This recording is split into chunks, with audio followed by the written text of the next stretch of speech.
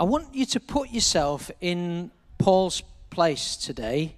So Paul's writing to this Corinthian church, which is a hodgepodge of all kinds of people, some living good, faithful Christian lives, many living all kinds of sort of messed up lives, bringing all that stuff into the church. Paul's trying to speak a little bit of sense into them, teach them how to be moderate in their worship and faithful in their service. And he's having a job.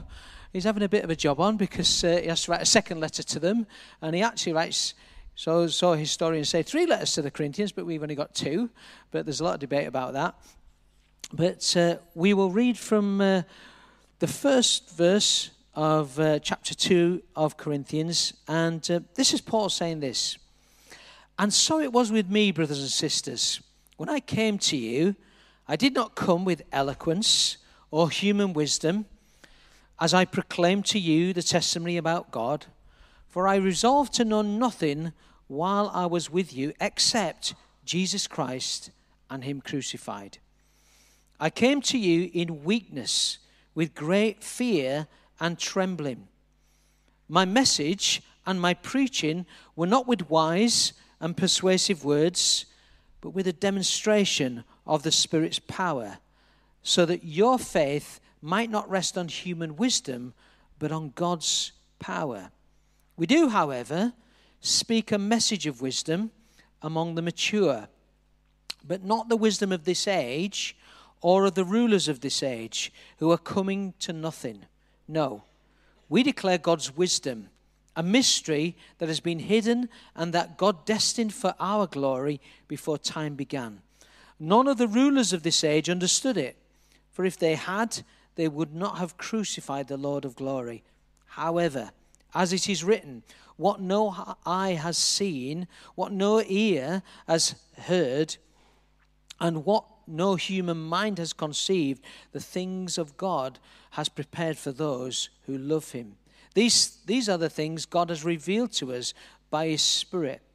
The Spirit searches all things, even the deep things of God. For who knows a person's thoughts except their own spirit within them? In the same way, no one knows the thoughts of God except the Spirit of God. What we have received is not the spirit of the world, but the Spirit who is from God, so that we may understand what God has freely given us. This is what we speak, not in words taught by us by human wisdom, but in words taught by the Spirit, explaining the spiritual realities with Spirit-taught words. You might be thinking, what's all that about? And I don't really understand what he's trying to get at. And really, myself and Moses, we're going to try and put that in simple terms this morning, but hopefully in terms that give you an encouragement to actually go away and say, I can hear from God. I can respond to God, because that's exactly what God wants us to do. There's a very recent survey. It's only been done this year in 2022. And it's a survey of Christians in the UK, asking them all kinds of questions. One of the questions is, have you led a friend to Jesus? Have you led someone who you know, whether they be a work colleague, a family member, a neighbor, or a friend, have you led them to Jesus? And the results are 87% of Christians have never done that. 87% of Christians have never led anyone that they know to Jesus. And they may have played a part in it. Who knows? We have to be faithful. But 87% of people have never led a person to Jesus. How many people here have led their friend or their neighbor or a family member to Jesus this morning? Okay, I would say that's more than 87%. Praise God that we're kicking that trend. But still, quite a lot of people have never experienced, well, it's nothing but a joy, is it? It's nothing but a joy. You know, I had a very tough friend who had a million questions. He was such a deep guy. And, some of the questions I had no idea where to start answering. I just did not have a clue. But I prayed for him. and I prayed for Martin, and I prayed that, some of my words might get somewhere with him, and I tried to sort of like live out Jesus. And he was a person who'd come to visit me often. He worked for the Prince's Trust. And every so often he'd make a phone call and he'd say, "Can I have an appointment with you?" And he'd come, and because I ran a fairly big youth group in that day, he wanted to give me money, which is always good, isn't it? But obviously you always had to meet a criteria of the Prince's Trust. And so one day he turned up and he said to me, "Andy, I've got £10,000 that I want to give you." I thought, oh, great.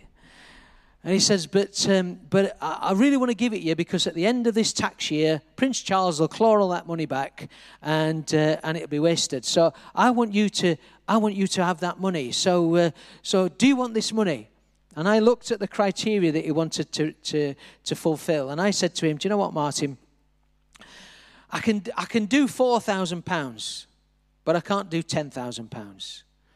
And he'd scratch his head and he'd look at me and say, What do you mean? I want to give you £10,000. I said, "Yeah, but honestly, I can only do £4,000 worth of that criteria, and I'll write you a report and everything like that, but I'm not going to fiddle it. I would feel wrong about that. That wouldn't be right. So I'm not going to fiddle it. Give me £4,000 and we can do some great youth work with that, but I can't do £10,000. And he said to me, you are weird. You are so weird. What I didn't know, he then left my office and he went to see a Baptist friend of mine, Duncan, and he said exactly the same to Duncan. "I want to give you £10,000. Duncan said to him, "I can only do £4,000 worth." And he was properly scratching his head. And anyway, a few weeks later, he rung me up and he said, "Is your church open one time during the week, but I don't really want a lot of stuff going off. Can I come and see you?" So I said, "Well, yeah, you can come and see me, Martin, no problem. Wednesday, you can come. I'll be in church Wednesday evening."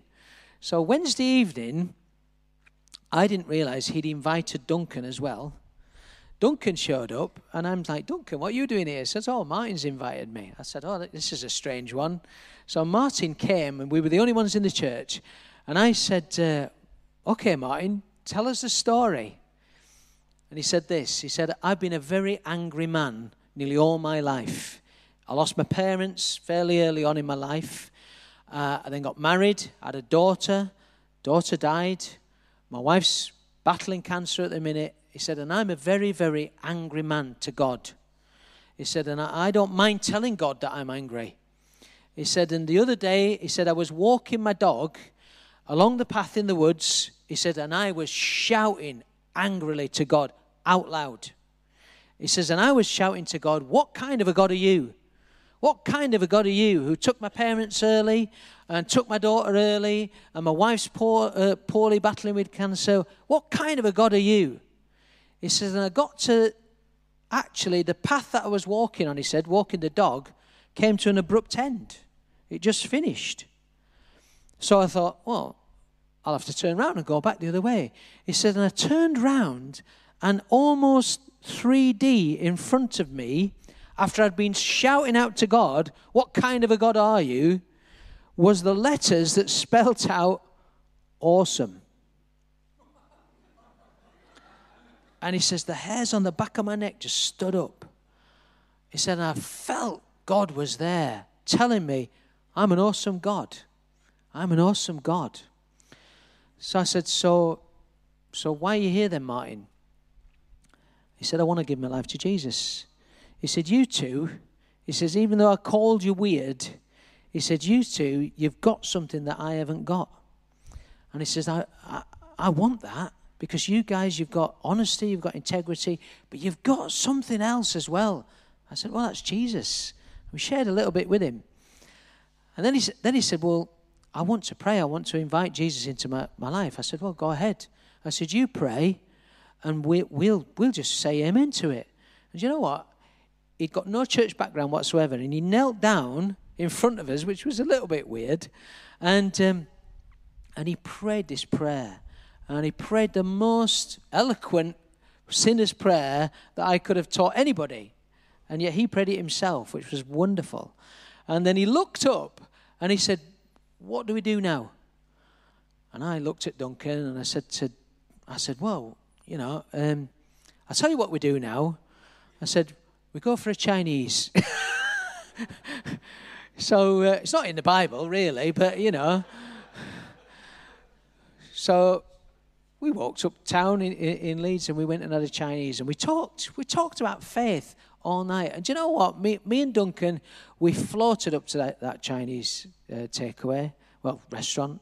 And it was absolutely, and it's such a joy when you lead people to Jesus, when you're part of their story and you're there when they actually give their life. And do you know what? It gives you an enthusiasm, an impetus, an encouragement to then share it with other people. Martin's a hard guy. He'll tell you that himself.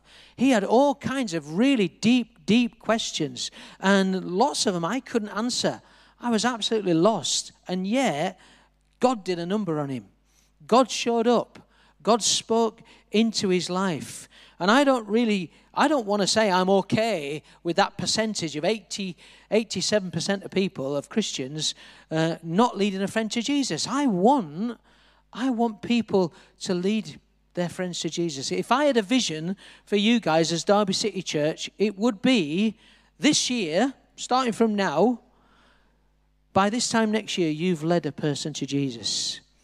And for us to get stories of people leading their friends, their family, the hardest colleague that they work with, the most disruptive neighbor, maybe even their enemies, to Jesus. Wouldn't it be fantastic if we absolutely booked that trend?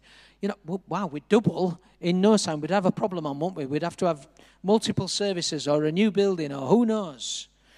But that would be absolutely fantastic if we did it. But all for God's glory. You see, 1 Timothy chapter 2 verse 4 says, God wants all people to be saved and come to the knowledge of the truth. So if that's God's heart, we need to be encouraged when that difficult person comes with a really difficult question. When that person at work who comes who's been a staunch atheist all their lives. We need to be encouraged that, well, God loves them. God's into the business of changing their heart or bringing things about in their lives that will change their thinking. So let's partner with God. Why don't we just do that? God, your heart for them is more than my heart. Even your very greatest loved one who you know who's not yet a Christian, and it breaks your heart that they're not a Christian yet, God's heart for them is more than your heart. So don't be downhearted, don't be defeated. God's heart is for them. But one of the biggest hurdles in sharing our faith is fear. 3 types of fear. Fear of rejection, that we're going to get either put down or ridiculed or something like that, or just rejected. Fear of inadequacy, that we're just not brainy enough to answer all these sort of like superb questions that they come out with. Or fear of our own eloquence, that we'll get tongue-tied or we'll not explain the gospel exactly how it should be explained or anything like that. But what does Paul say in 2 Corinthians that we've just read? I came in fear and trembling. This is the apostle that met Jesus on the road. This is the apostle who Jesus spoke to and said, why are you persecuting me? He's then been given the job of being apostle, planting churches all around Asia Minor and all around there. And yet, he comes to the Corinthians in fear and trembling. He comes with not wise and persuasive argument. He wouldn't get on University Challenge, the Apostle Paul, not in this vein anyway. He was a very brainy man, but in some ways he felt like all his eloquence had got lost. He dried up. And what does he come with? Well, he says he came with a demonstration of the Spirit's power.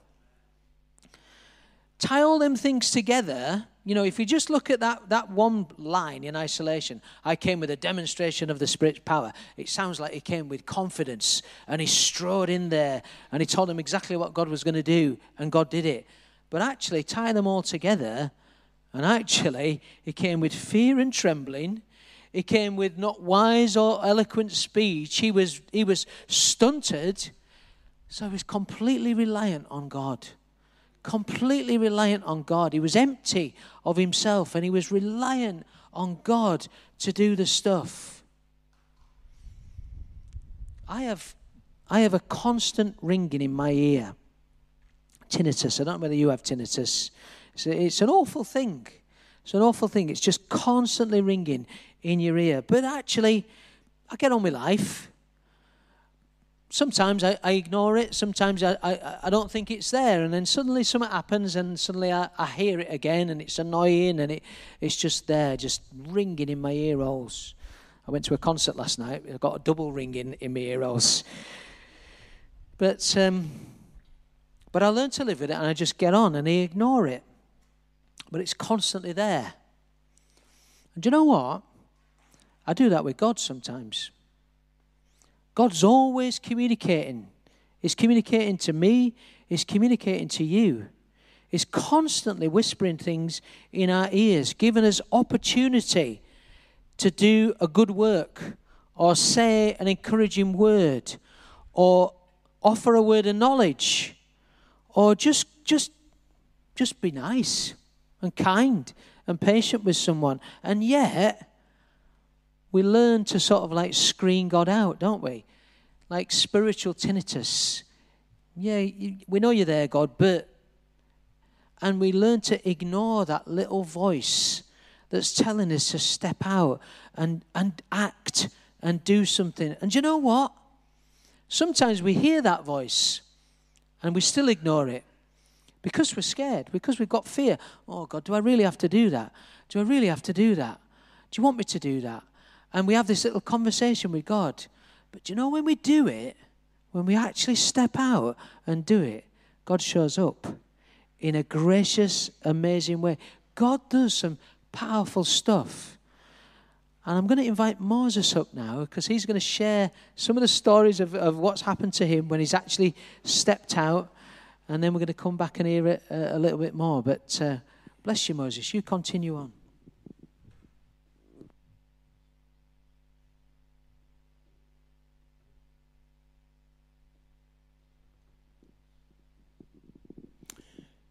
Thank you.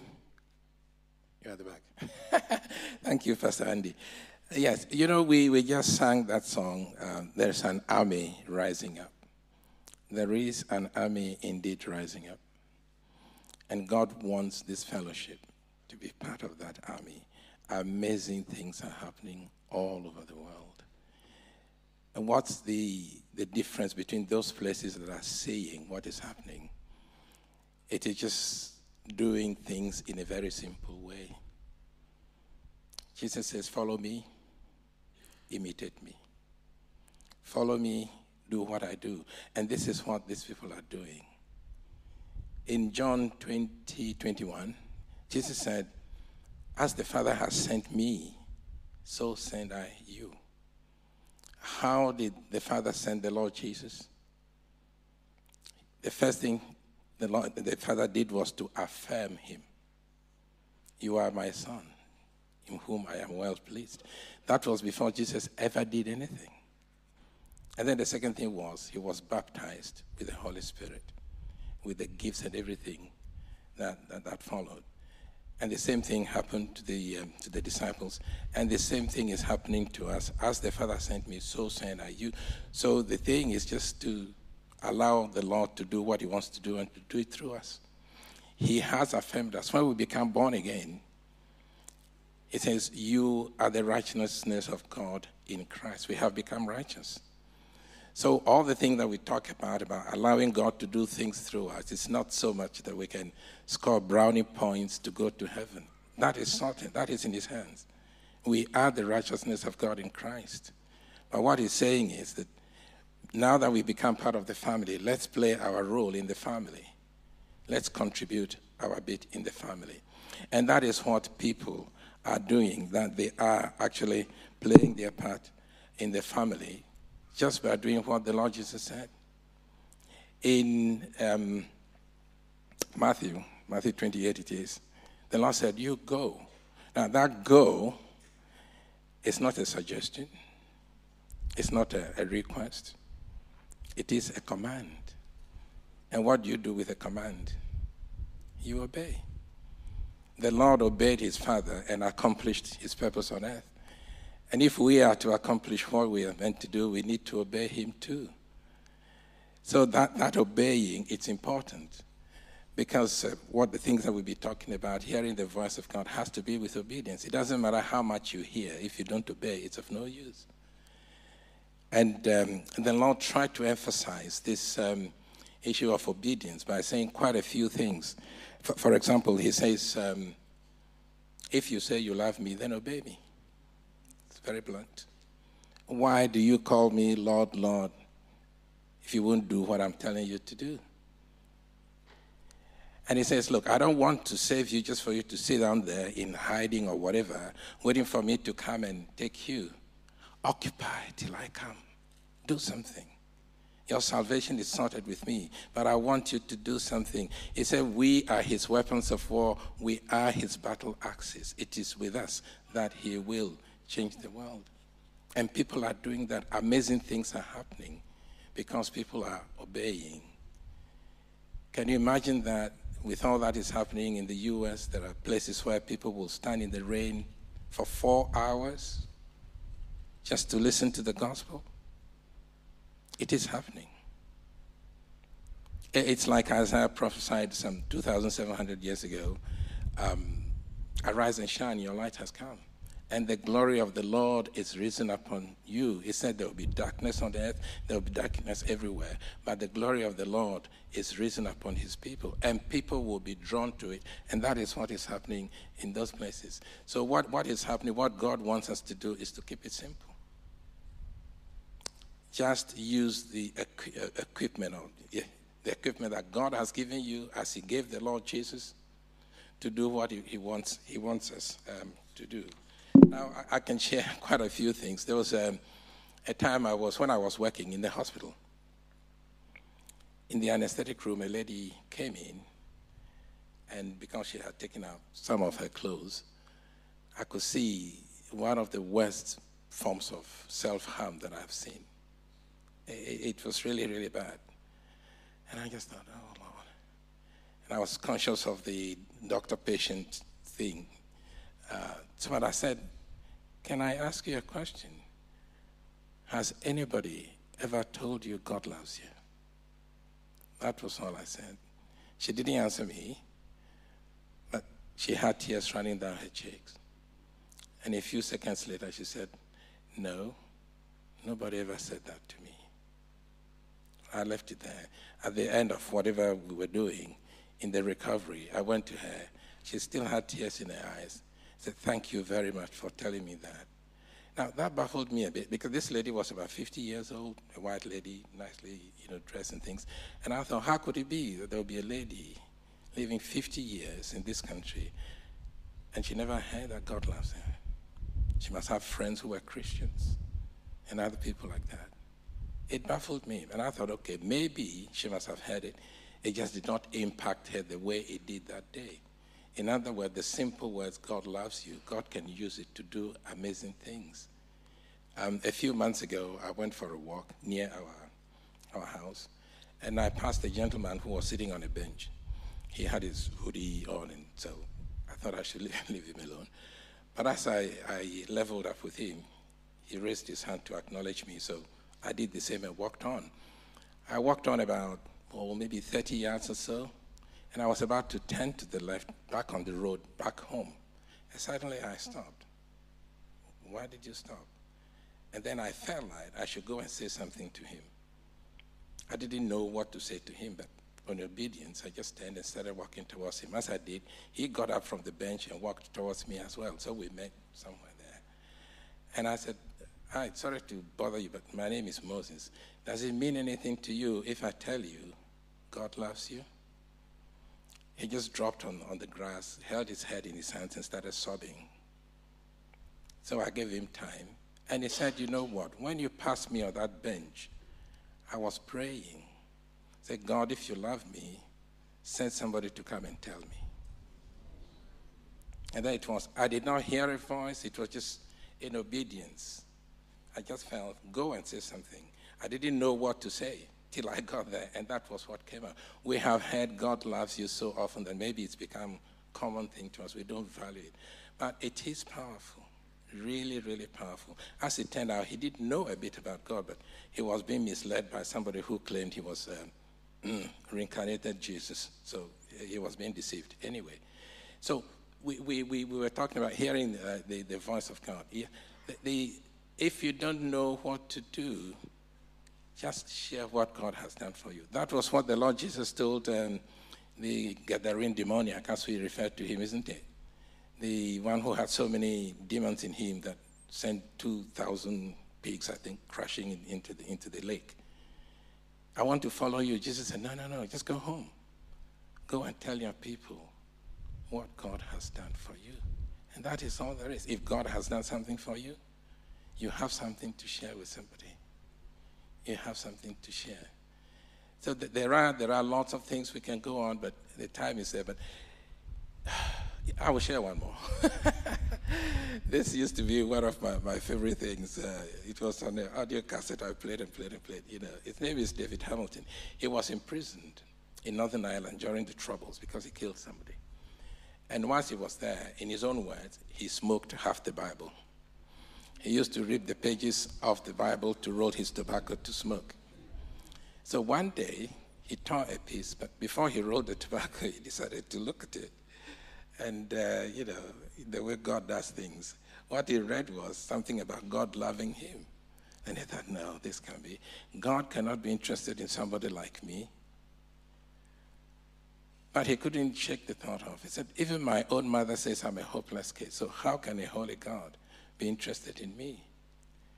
He couldn't shake it off. Anyway, he waited for his cellmate to go to sleep. And then he knelt by the chair there and just said, God, even my own mother says I'm a hopeless case. If what I've just read is true, you love me, please take my life and sort it out. The long and the short of it is, he came out of jail and he became a pastor, he became a preacher. So the Word of God can touch people, even the smallest bits of it. Hearing God is not for the super spiritual. It is something that God has equipped us to do because that is the way we function. If we don't hear him, how can we function? Quite often we think, oh, I want to hear God's voice, and we have an idea how that voice should sound like. That's a misconception. God speaks to all of us in different ways. He knows you, he knows me more than we do ourselves, and he knows how to get our attention. He knows how to speak to us. And all we need to do is to, first of all, acknowledge the fact that, as Pastor said, Job, I think it's Job 33:14, God speaks all the time. The trouble is not God. The trouble is us. We don't listen. He speaks all the time. Maybe a dream, maybe something, maybe a cloud, name it. God can use anything to speak to any of us anytime. He's good at that. The trouble is we don't pay attention, or we have a wrong idea of what his voice should sound like.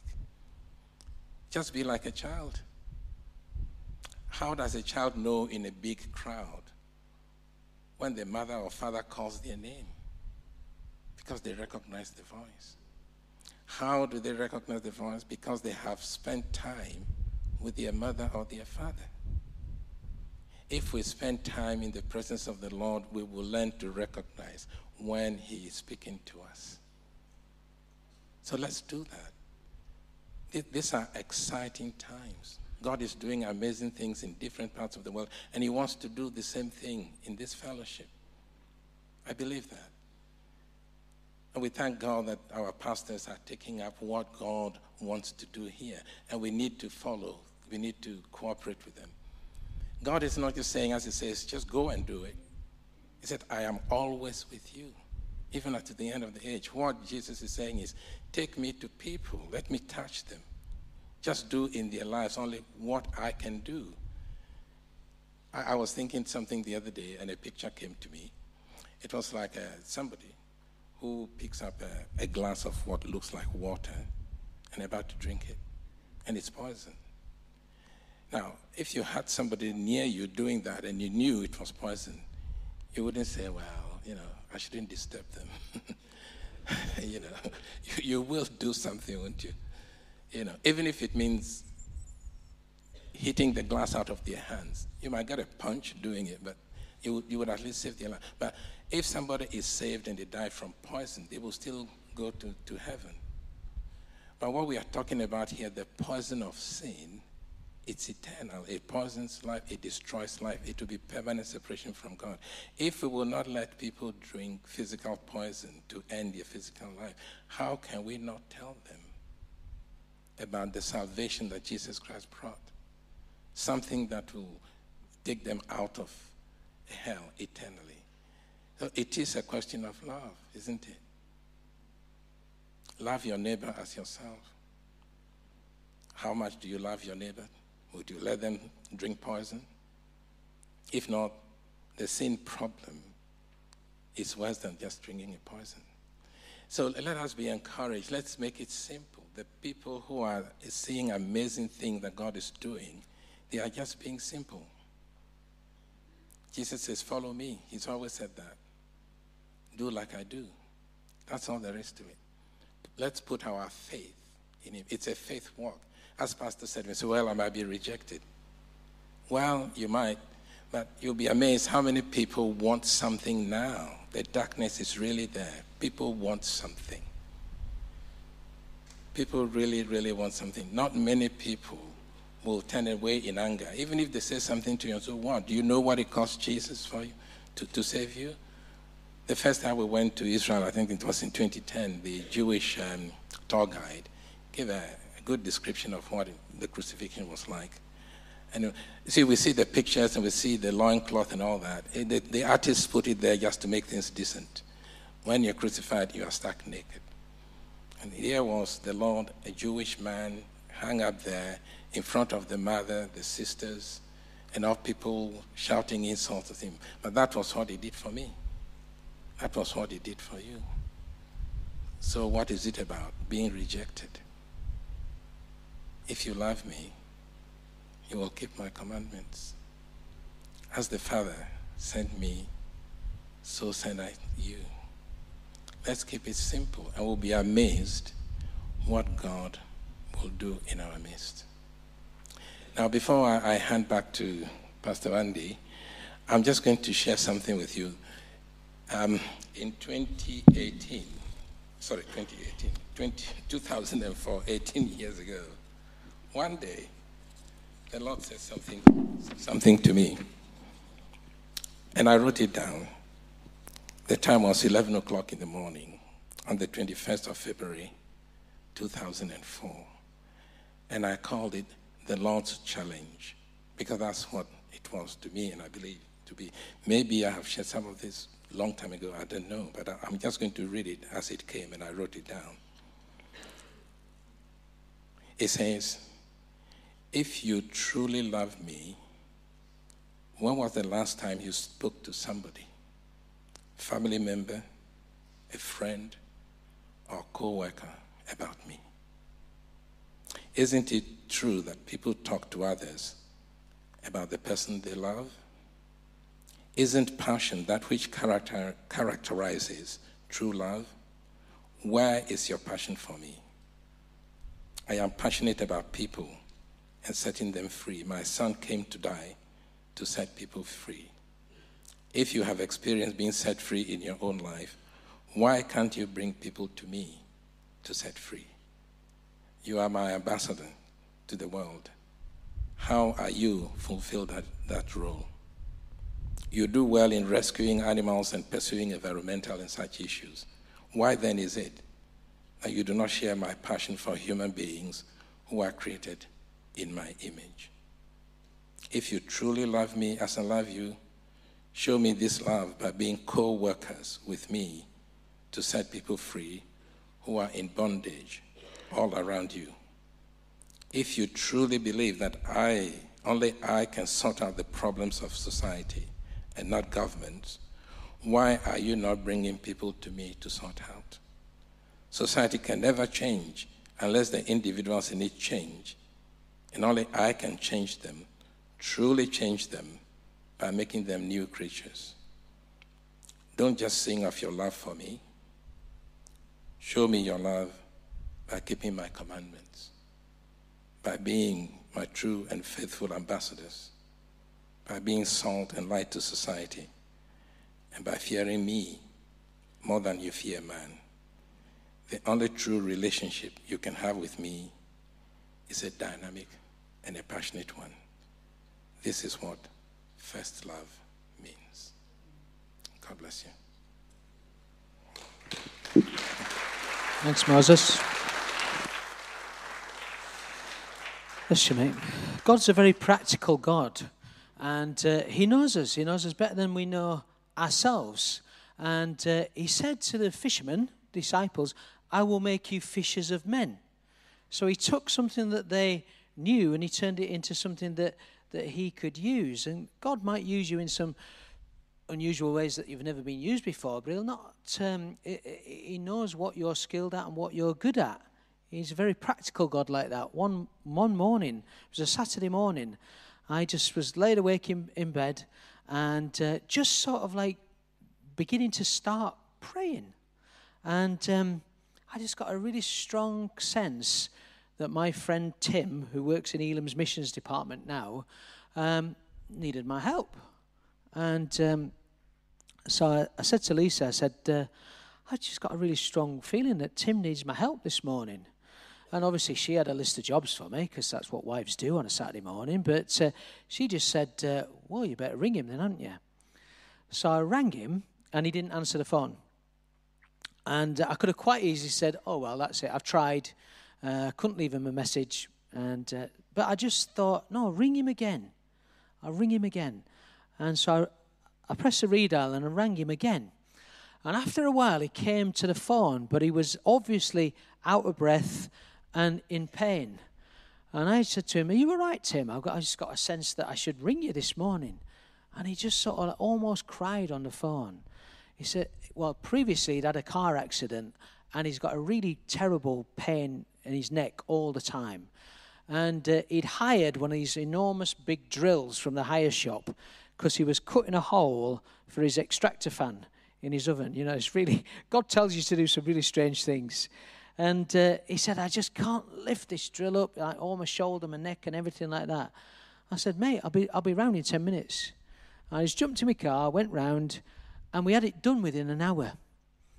And, he was sort of so relieved that, he didn't have to battle through the pain or make himself ill or anything like that. And it was just a really simple thing that, I just felt God speaking in that way. John 15, which Moses was talking about there, 27 says this, you are my witnesses because you have been with me. Now, I would say there's three things that make us receptive to God, that enable us to be more receptive to God. Three things. I'm going to look at very briefly prayer, humility, and love. So when Jesus says, you are my witnesses because you have been with me, I would encourage you, get with Jesus. Get with him. Pray. Pray. Prayer is a lot more than just us talking. It's just being aware of God, aware of what God is saying to you, listening to God, making room just to listen to him. Ask him, is there anything you want me to do, Lord? Is there anybody on your heart, Lord? Is there anybody you want me to call or nip round and see? Simple as that. Prayer is just listening and discerning what's on God's heart, making yourself available to him. So you're my witnesses because you have been with me. Humility opens the door for the Holy Spirit to move. If you're full of yourself and you want to promote yourself, then that'll extinguish everything. We live in a society, don't we, where we're constantly pressurized. Oh, I must put something on social media. I must keep my sort of profile up. I must show people what I'm doing today or anything like that. And it's in a way we're sort of promoting ourselves. We'll get used to that. But actually, the Holy Spirit wants us to promote Jesus, not ourselves. He wants us to get more inclined to talking about him and what about he's doing and putting ourselves to the background. In the New Testament, we have Pentecost, and the reflection of that in the Old Testament is the Tower of Babel. The Tower of Babel, they all spoke the same language, and yet God confused them, and they weren't able to understand one another. In the New Testament, in Pentecost, they were all speaking different languages, and yet God enabled people to understand and to hear the praises of God. That's because the focus between the Old Testament and the New Testament was completely different. In the Tower of Babel, the people said, let's build this tower and make a name for ourselves. In the New Testament, well, there was a bit of a battle between the disciples saying, can we be the greatest? Can we sit on your right-hand side, Jesus, when you enter your glory? But Jesus had dealt with all that, and he'd enabled the disciples to deal with all that. So come Pentecost, their focus, when they spilled that into the streets, was to go and magnify Jesus, to go and declare his greatness and his praises. So humility opens that door for the Holy Spirit to do something. So prayer, being aware of God and listening to God, humility, putting yourself to the background and putting him to the fore, and then love. God is love, John says, and he speaks in love and through love. Love is this is a quote that I wish I remembered the person, the author who wrote it. He wrote this: love is the frequency on which God transmits his word. And we know, because we hear it often, for God so loved the world. God is love, and he wants us to really feel that love for the world, for the people in your life, the people in my life, the people who we work with, even the awkward people. Remember Jonah? He didn't have love. He didn't have love, but such was God's love for the people, they repented and turned to him anyway. Didn't please Jonah. Jonah was absolutely livid. He was robbed of that joy by his own hatred. But love, prayer, humility, and love. We must have love. Are you going to make yourself available for God's love today? Are you going to make yourself available for God to move through you? Are you going to have your ear opened by the Holy Spirit to move in that prompting? Because God's speaking all the time. I'm going to invite the band back up.